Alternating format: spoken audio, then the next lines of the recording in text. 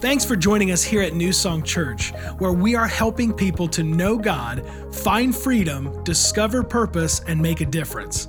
If you have any questions at all or just want to learn more about us as a church, you can check us out online at mynsc.org. It's the best way to stay connected with us throughout your week. And now, check out this week's sermon. And you're joining us for week number 2 of a 2-week series that I've had the opportunity to teach and to lead. And it's a series we're calling Lies We Believe. And here's why we're calling it that. It's because over and over again, Jesus told us that we would have a very real enemy in the devil, and that we should not ignore that he has come on a very single-minded mission. And that mission, we learn in John 10:10, is to steal, kill, and destroy. Jesus is basically saying to us, be clear that the devil's motive in your life is murder. And the method that he chooses to use so often is through the lie. So we've been able to talk about, or we're going to talk about 2 very specific lies that I'm convinced that every single one of us at one time or another have allowed to derail us from our purpose and to stagnate our life and just keep us right there kind of in a cell and not experiencing the freedom that we could be experiencing. And if you weren't here last week, I started this series off with the lie of you didn't just fail, you're a failure. And so if you've ever struggled with self-condemnation and guilt or shame because of maybe something you did or something that you said, you really need to go back and listen to that message. I believe God used it to really set some people free, and I believe that it'll bless you as well. And so today I want to tackle lie number 2, and it's this one. Your dream will never be a reality. That's a lie that the enemy loves to use. And I realize that when I say that to a church of our size and to a group this large, I know that kind of lands on everybody in a slightly different way. It's all based on our past, our circumstances, and really where we currently are in our life. So in other words, for some of you in here today, maybe it's simply been the dream of your life to have a great marriage. And you know that there is so much water under the bridge, that there are so many things that have been said, so many things that have been done, that there have been years and years that have passed by, and your marriage has really just been stagnant or stale, maybe because of things that have been done or things that have been said for so long that you're finding it difficult to forgive and to move beyond it. And maybe when you think of having this dream marriage that you've always envisioned, that you see it as, man, you're going to be honoring God. It's going to be full of mutual respect and trust and honor, and it just seems impossible.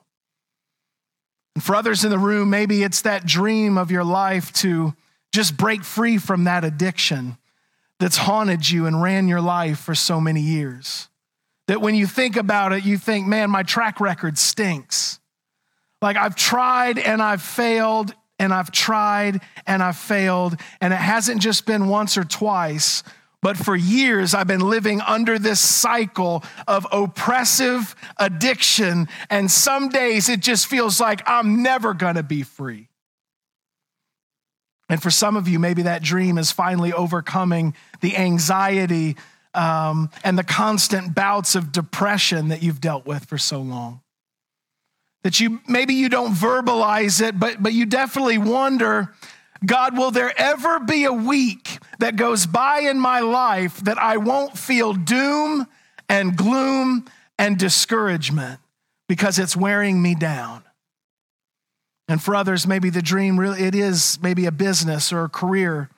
Maybe something that you've worked to build, and you feel like God gave you the dream, but it seems like it never gets anywhere. Like it never gets off the ground. You just keep working and working, but there's never any traction that takes place. If those are any of you, or maybe something that I didn't mention, would you trust me in a moment here when I say, hang in there? Because if God placed that dream inside of you, he will see it to its completion. I mean, I think about maybe for any of you that's had an opportunity to go through Next Steps, and you've heard Pastor Justin give the story about when he and Jennifer first had it placed on their heart to come and plant New Song. And you remember that he said that they were in Milwaukee, Wisconsin, serving at a church, and God placed this overwhelming desire in their heart to plant a life-giving church. They didn't even know where. At that point, they hadn't even heard of Plymouth, Indiana. They were clueless on Plymouth, Indiana. But God, before they ever planted this church in 2004, God placed a dream in their heart. And that's because dreams are conceived long before they're ever achieved. And this period between the birth of a dream and its realization is a process that will be filled with doubts, adversity, and challenges. I can guarantee you that there are going to be many days where you will ask yourself, should I quit now or should I keep going? And I don't know of anyone, maybe outside of Jesus, more qualified to teach about the process of a dream and the importance of waiting on a dream than a young man in the Old Testament named Joseph. And that's who we're going to talk about today. And now, if you've been around church for any length of time, you're probably familiar with the story of Joseph, but I never want to assume that from the platform. Because one of the things that I love about New Song Church is that it is a church so often that many people come for the very first time. So I don't ever want to just assume that everyone knows all of the Bible stories, no matter how popular a Bible story it is. So if you're new to church, or maybe you're just not familiar with the Bible just yet, I want to give you a little bit of background on what's going on before I just jump you right into the middle of the text. Because we're going to go somewhere important in Scripture today, and you need some context so that you can better understand the why, about why this is such a big deal, what we're about to read. But let's go ahead and pray first. Heavenly Father, Lord, I thank you so much for this awesome and incredible privilege and honor, Lord, to be able to bring your word to your people. And Lord, I pray that you would just anoint my mind and anoint my lips, and that this would be your words and not mine, and that it would penetrate every heart that's in this building and that's watching from home online. In Jesus' name we pray. Amen. So Joseph, just to give you some quick background on Joseph, he was born into a very large family. He had 11 brothers. Come on, they weren't just pro-life, they were prolific, huh? His mom and dad is Jacob and Rachel. But because Joseph was born under some special circumstances and later in his father's life, the Bible says that his father paid special attention to him. That he was basically the favorite of all the brothers. How many know that'll get you hated real quick? And don't act like you don't have favorites if you got kids. And as you could imagine, this created a tremendous amount of resentment and hostility within the family. And he was just a young boy when God first gave him this vivid dream that flooded his heart and his mind. And it was a dream of greatness. It was a dream of great influence, and it was a dream of amazing purpose. And when I say that he had a dream, I don't mean that he just felt in his heart that one day he would do something. I mean that he literally went to bed one night and had a dream that was very vivid, and that he would do some really amazing, powerful things, that he had tremendous purpose.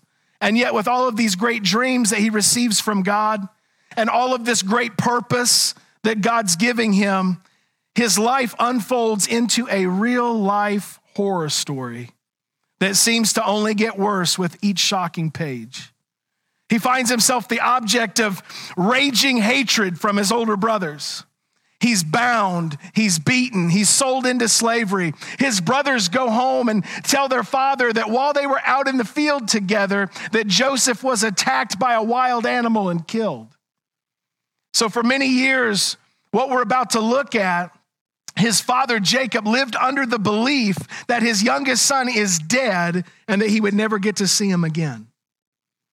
So Joseph is carried to Egypt, where he's sold to an Egyptian leader named Potiphar.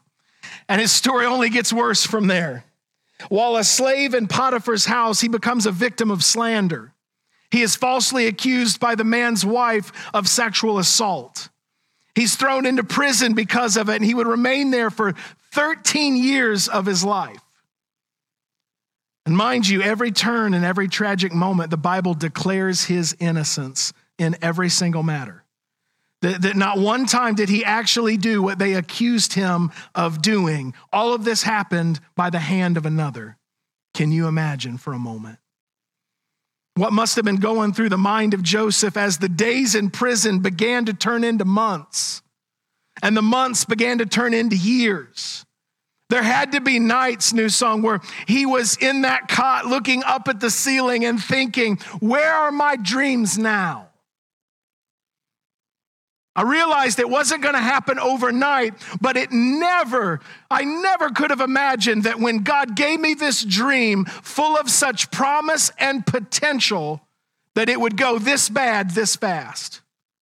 There's just no way. And he's like, I wonder how many emotional scars did Joseph have that he carried, and how many nights alone in prison did he cry himself to sleep, wondering if this was the place where he and his dream were going to die. But luckily, the story turns. And after 13 long years, a miracle happens. Listen to this. Pharaoh, the king of Egypt, also has a dream. But now Pharaoh's dream is terrifying and extremely confusing. And we're going to pick up there in Genesis 41, verse 1 through 8. It says, Pharaoh dreamed that he was standing on the bank of the Nile River. And in his dream, he saw 7 fat, healthy cows come up out of the river and begin grazing in the marsh grass. Then he saw 7 more cows come up behind them from the Nile, but these were scrawny and thin. These cows stood beside the fat cows on the riverbank, and then the scrawny, thin cows ate the 7 healthy fat cows. At this point in the dream, Pharaoh woke up, but he fell asleep again and had a second dream. This time he saw 7 heads of grain, plump and beautiful, growing on a single stalk. And then 7 more heads of grain appeared, but these were shriveled and withered by the east wind, and these thin heads swallowed up the 7 plump, well-formed heads. And then Pharaoh woke up again and realized it was a dream. And the next morning, Pharaoh was very disturbed by the dreams, so he called for all the magicians and wise men of Egypt. How many know sometimes when you get confused, there's people out there that go seeking help in the wrong places from the wrong people? It says, when Pharaoh told them his dreams, not one of them could tell him what they meant. And the story will go on, and it says that Pharaoh's chief cupbearer, right? So that's the guy that would drink of the wine before the king ever got it, so that if it was poison, he's dropping dead and not the king. What a job that must have been, huh? But it just so happens that Pharaoh's chief cupbearer had spent some time with Joseph in the prison, and he presents a crazy idea to Pharaoh. He's like, Pharaoh, you remember a couple years ago when you got really mad at me and the chief baker, and you had us thrown in prison? Well, there was this guy. He was a young Hebrew, and he would interpret our dreams. When we would have disturbing dreams, he would interpret them for us, and everything he said would come to be. Now, I know I'm asking you to bring an inmate into the palace, Pharaoh, but desperate times call for desperate measures. And so Pharaoh agrees to this, and he sends for Joseph, and that's where we're going to pick up. And this is going to be a decent portion of scripture here, but hang in with me. We're going to put it up on the screens, and right when I'm done reading it, I'm going to give you 3 quick observations, and then we're going to learn 4 quick lessons on how we can learn from Joseph how to wait on a dream. Here we go. Pharaoh sent for Joseph at once, and he was quickly brought from the prison. After he shaved and changed his clothes, We can learn something there. Young men in the room, if you got a job interview, you better look good. That one's for free. That's the youth pastor coming out in me. Said he went in and stood before Pharaoh. And then Pharaoh said to Joseph, I had a dream last night, and no one here can tell me what it means. But I have heard that when you hear about a dream, you can interpret it. And I love what his response is. Joseph says, it is beyond my power to do this. But God can tell you what it means and set you at ease. How many know it's important that when God gives you a gift, that you don't take on that gift so that you can raise up your own platform, but you're constantly giving credit and giving the glory to God. And that's what he's doing. And then after Pharaoh shares the details of his dream, we pick up again in verse 25, and it says this, Joseph responded, both of Pharaoh's dreams mean the same thing. God is telling Pharaoh in advance what he is about to do. The 7 healthy cows and the 7 healthy heads of grain both represent 7 years of prosperity. The 7 thin, scrawny cows that came up later and the 7 thin heads of grain withered by the east wind represent 7 years of famine. And this will happen just as I have described it, for God has revealed to Pharaoh in advance what he is about to do. The next 7 years will be a period of great prosperity throughout the land of Egypt. This famine will be so severe that even the memory of the good years will be erased. As for having 2 similar dreams, it means that these events have been decreed by God, and he will soon make them happen. Therefore, Pharaoh should find an intelligent and wise man and put him in charge of the entire land of Egypt. And then Pharaoh should appoint supervisors over the land and let them collect 1/5 of all of the crops during the 7 good years. Having them gather all the food produced in the good years that are just ahead and bring it to Pharaoh's storehouses. Store it away and guard it so there will be food in the cities. That way there will be enough to eat when the 7 years of famine come to the land of Egypt. Otherwise, this famine will destroy the land. Joseph's suggestions were well received by Pharaoh and his officials. So Pharaoh asked his officials, can we find anyone else like this man, so obviously filled with the Spirit of God? And then Pharaoh said to Joseph, since God has revealed the meaning of the dreams to you, clearly no one else is as intelligent or wise as you are. You will be in charge of my court, and all my people will take orders from you. Only I, sitting on my throne, will have a higher rank than yours. Whoa. Let's take a moment and digest what we just read. Because remember, just 10 minutes ago, he's walking in as an inmate. And I know you got to hang with Pastor Josh here, right? It's the youth pastor in me. I always envision things when I read them in Scripture. And I just envision, although he is in new clothes and he's clean shaven and he's looking good, they give him a shower before he came before Pharaoh. But remember, he's an inmate. So just imagine him shuffling in some chains. And then all of a sudden, in about 10 minutes, it goes from chained up to unshackle him. He's now vice president of this country. And everyone in the room is going to do exactly what he tells you to do. I mean, we could just stop right there, New Song. We could just stop there, pray, call it a day. Because that's incredible that God's faithfulness to the dream that he placed in Joseph's heart, that he would take him through all the craziness, all the awful, and yet say, hey, man, remember, I never removed my hand from you. That dream is still just as alive today as it was when you were thrown in the pit, when you were sold into slavery, when you were wrongly accused, when you were in prison, forgotten about, and all of a sudden, what does God do? It's amazing. He pulls them out of there, and in that divine moment, he's able to elevate him all the way to second in command. Our God is good and our God is faithful, New Song. That's incredible. But we're going to dive just a touch deeper today, because I believe there's some wisdom happening here in this scripture that we're going to need in our life and in our pursuit of what God has placed, that purpose and that dream that he's placed inside of each and every one of us. And since, like I said, there's no one more qualified to teach us about dream resilience than Joseph in Scripture, here's 3 quick observations from that Scripture, followed by 4 quick lessons that we can learn from Joseph on how to wait on a dream. Observation number 1, never give up on the dream even when it doesn't start well. Because for many of us, our dream didn't start well. Let me show it to you in Joseph's story, Genesis 37. It says, one night Joseph had a dream. And when he told his brothers about it, they hated him more than ever. Listen to this dream, he said. We were out in the field tying up bundles of grain. And suddenly my bundles stood up and your bundles all gathered around and bowed down low before me. Well, that kind of makes you hate him right there. Could you imagine being one of his older brothers? And you're hearing that from your young punk brother. You're going to bow down to me one day.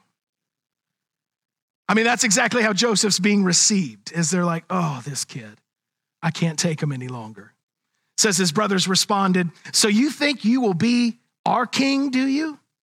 So do you actually think you will reign over us? Because you got to remember the cultural context. Because this is Hebrew culture. They were his older brothers. Your birth order meant something. It meant what you were going to be entitled to. So what he was telling them, although he knew it was a dream from God that God had placed in his heart, those older brothers and even his father are receiving that like, you have lost your mind. That's not how this works. It culturally didn't make any sense. So Joseph is saying this to his brothers, and he's sounding like an arrogant, young, immature kid. And Joseph was so excited about his dream, but in his excitement, I truly believe that his youth and immaturity caused him to not realize how something like this would be received by his brothers. And at the very moment this dream is revealed, it didn't go well. How many know that sometimes you can say something that's truthful, but it's not helpful? That's kind of what he's experiencing here. And you see, a dream is always most vulnerable in its infancy, and the enemy knows this. If the devil can kill a dream before it matures, he knows that's the easiest time to snuff it out. It would have been very understandable. I'm going to give you something you can relate to here. I talked about PJ and Jennifer earlier. It would have been very understandable if 18 years ago, when God placed the dream in the heart of Pastor Justin and Jennifer, to move from Milwaukee, Wisconsin to a small town in northern Indiana that neither of them had ever heard of to plant a life-giving church. Mind you, when they got here, they sent out thousands of mailers. They knocked on doors. They set up 200 chairs, they said, at the Knights of Columbus for their launch service, only to see that Sunday morning 14 people show up. It would have been understandable if they would have abandoned the dream in that moment. It would have been understandable if they just chalked it up as, well, maybe we didn't hear from God. But they didn't give up on the dream that God placed in their heart.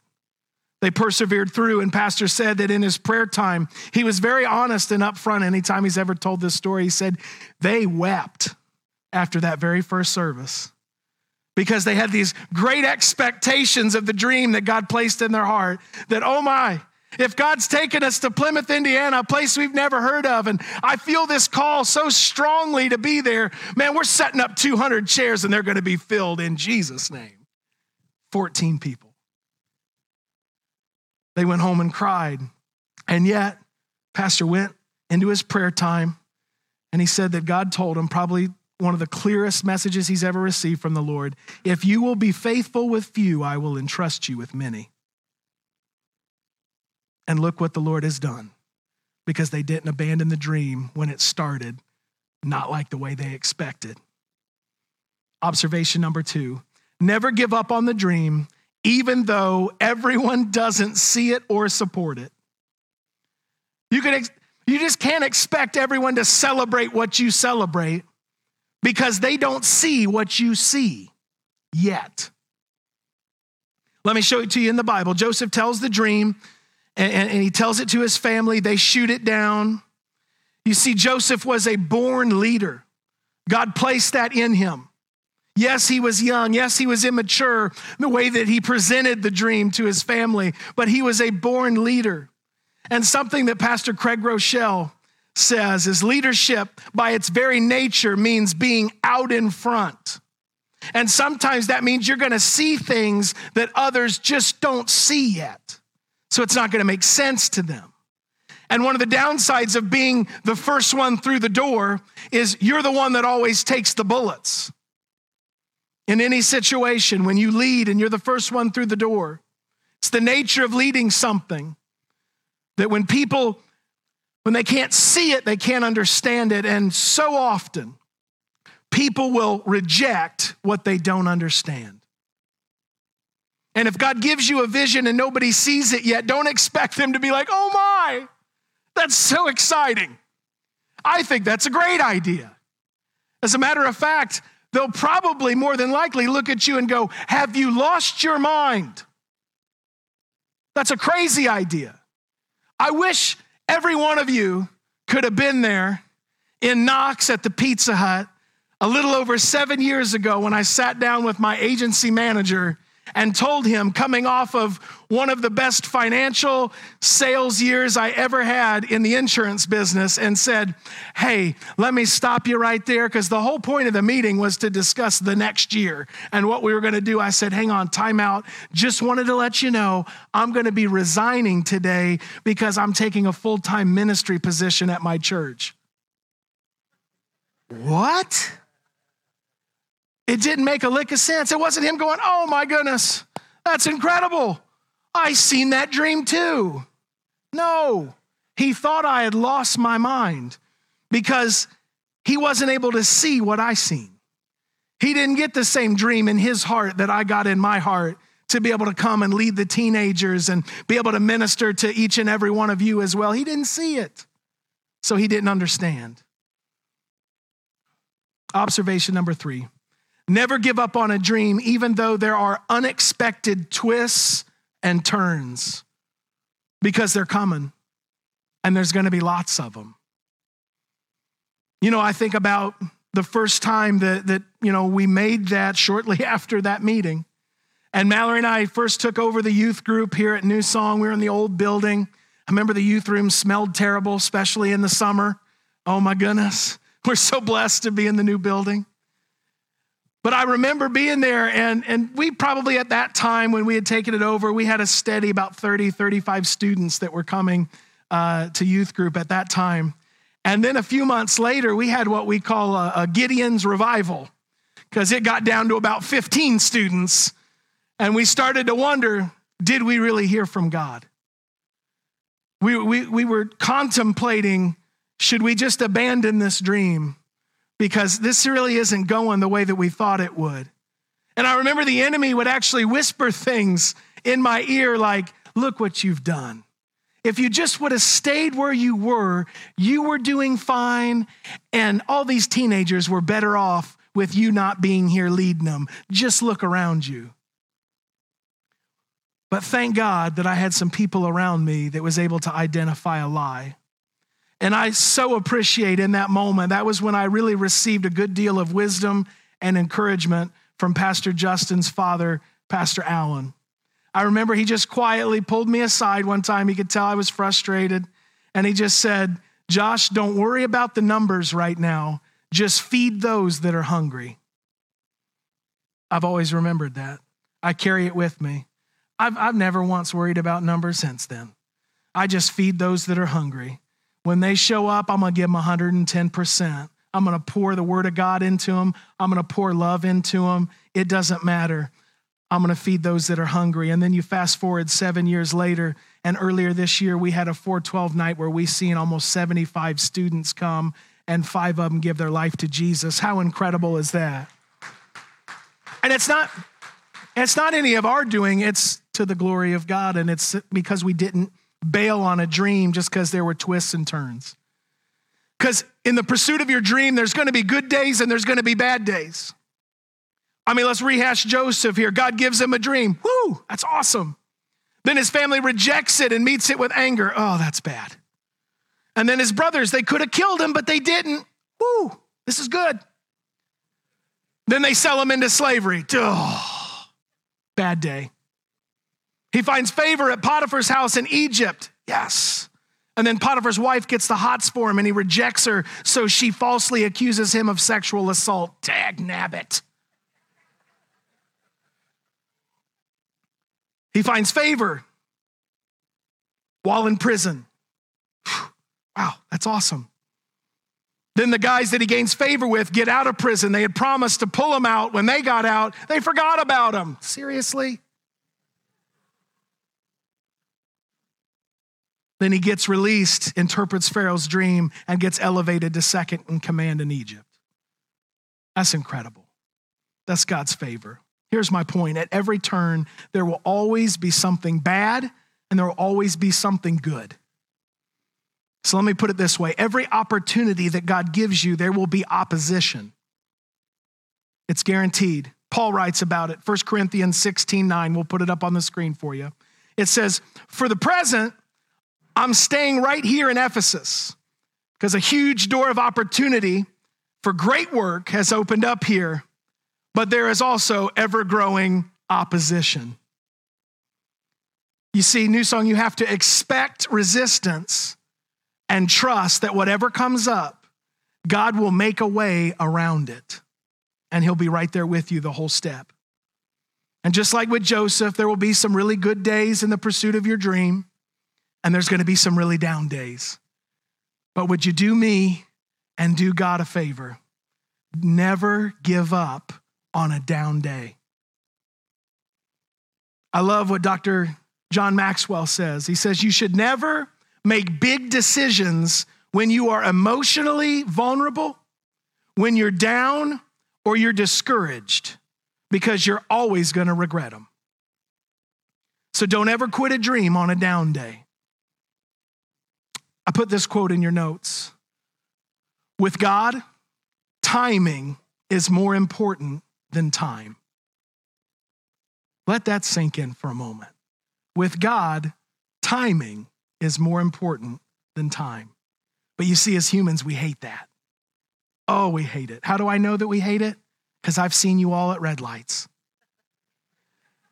Have you ever been at a red light before and all of a sudden it turns green? And if that person in front doesn't have like a professional top fuel dragster reaction time, what do? Honk, honk, honk. You hate waiting. We live in a time right now, New Song, that if it takes more than 4 minutes to get a burger, fries, and shake, we're like, this is ridiculous. I don't have time for this. We hate to wait. But with God, timing is way more important than time. I think too often we overestimate what God can do in 1 year, but grossly underestimate what God will do in 10 years.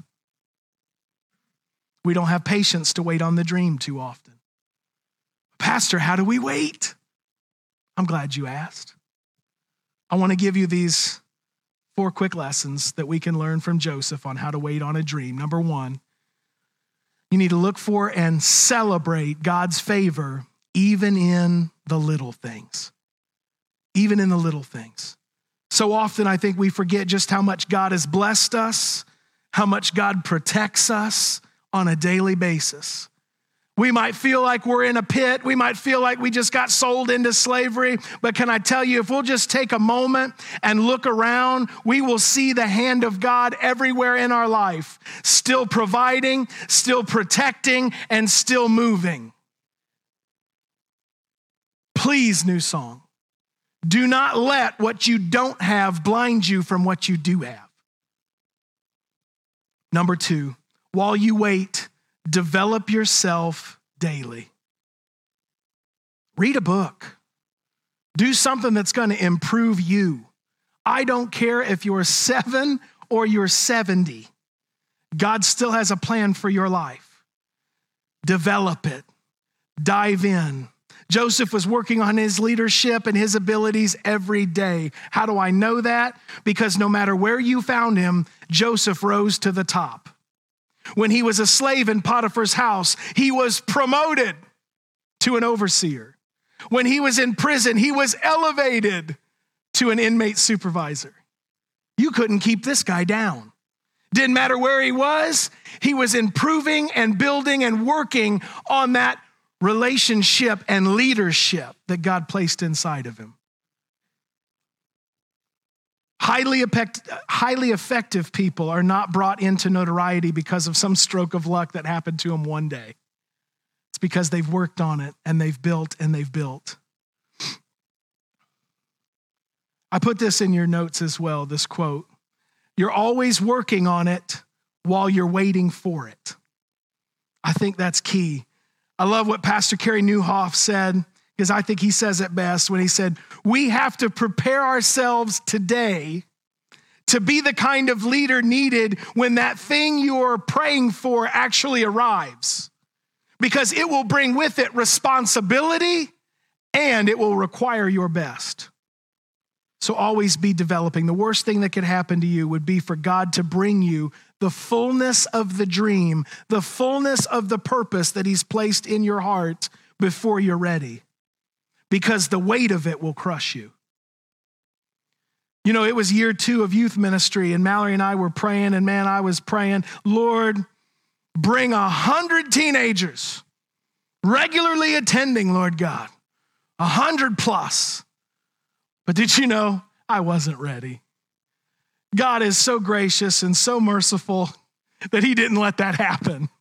He's like, no, my man, you need to still hone and discover and work on some skills. You need to build up some things. You need to learn a couple things.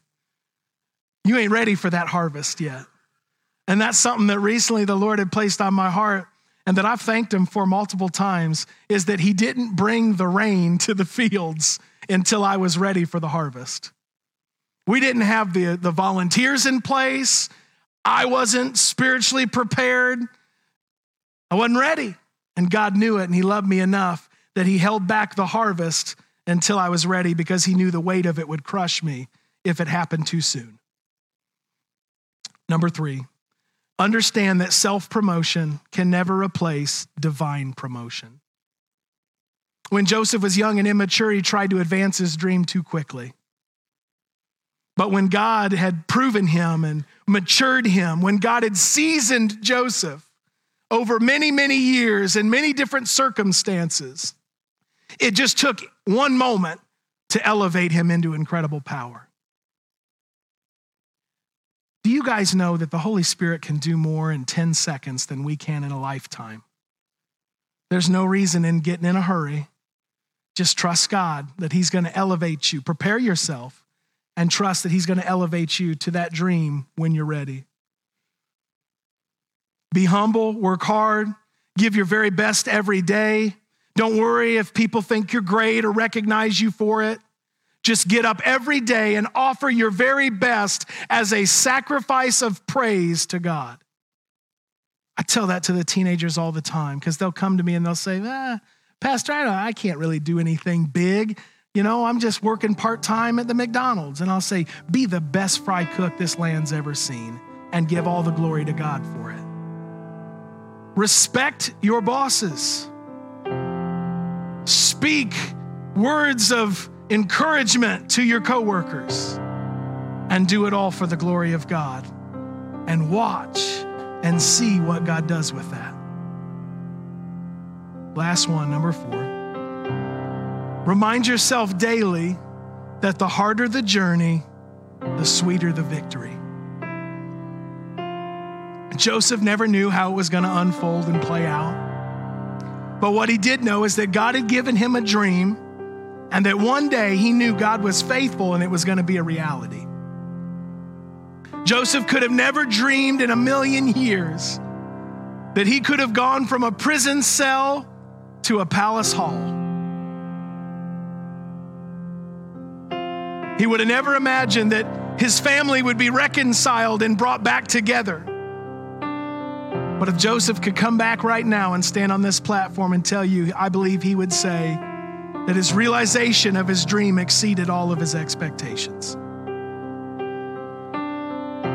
I love what Paul writes in Galatians 6:9 when he says, so let's not get tired of doing what is good at just the right time, we will reap a harvest of blessing. This is the best part.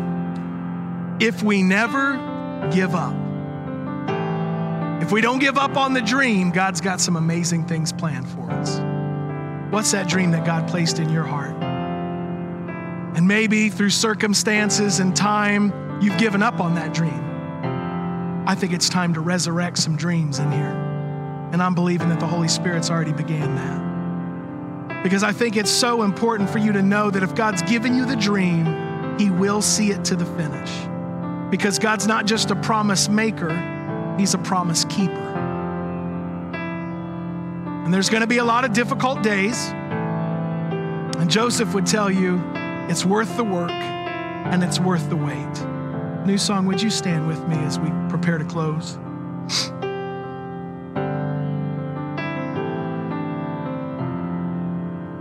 I think there's so many people that have come up against some very real opposition. And it's caused you to just give up on a dream, to abandon it, to think, maybe convince yourself, well, that wasn't God. There's no way that was God. Because if that was God, it wouldn't have been met with opposition, right? He just would have opened every door and I wouldn't have had to do anything. No, not always. Sometimes you will come up against opposition, but something that's amazing is that God never wastes the opposition. God never wastes the down days. That through it, God knows He's building you up and that He's equipping you with something that you're going to need when you enter into that purpose and into that dream. God's that good of a God. Can we close our eyes and bow our heads? I don't ever want to let an opportunity that I get to get up on this platform and share God's word to go by without giving somebody the opportunity to get right with the Lord. Someone that says, you know what, Pastor, I've never really even made that first step towards God. I've never accepted Jesus as my Savior and what He did on the cross for me. But man, today I want to do that. I want to put a stake in the ground to say from this day forward, I'm going to live for the Lord. If that's you, with every eye closed and head bowed, would you be bold enough just to shoot your hand up and say, Pastor, that's me. Include me in that prayer. That's awesome. I see that hand.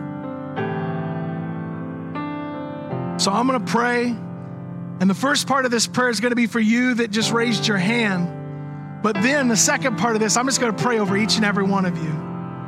That the Lord has used today's word to minister to you, that you're going to stop believing that lie that says your dream will never be a reality. That you would know, that you would walk out of these doors today and realize, no matter what your age, that same dream that God planted in your heart, maybe years ago, He is going to see it through to the finish. You just have to trust Him. Let's pray. Jesus, Lord, I thank you so much for your love, for your grace, for your mercy. And Lord, I give you my life today, all of it. I'm not living for myself any longer. I'm going to live for you because I believe you are exactly who you said you are. I believe you're the Son of God. I believe you went to the cross and you died for me in place of me, but you didn't stay dead. That you rose again 3 days later and would later ascend to the right hand of God the Father, where you are there today interceding for me. And Lord, I pray you would fill me with your Holy Spirit. Give me the power that I need to live out this Christian life, to be bold, to pursue my dreams that you've placed in me on purpose with a purpose. And Lord, I pray over every single person that's under the sound of my voice and that's watching from home online. And Lord, I pray that you would resurrect dreams inside of them, Lord. Lord, the dreams and the purposes that you've placed in them while they were yet being molded by their mother, or in their mother's womb by you, Lord. I pray that they would be able to have the boldness to live out that dream. That maybe if they've bailed on it, Lord, they would pick it back up and know that you gave them the promise and that you're going to see them through it to the finish. And that they're going to do great and amazing things with that purpose. In Jesus' name we pray.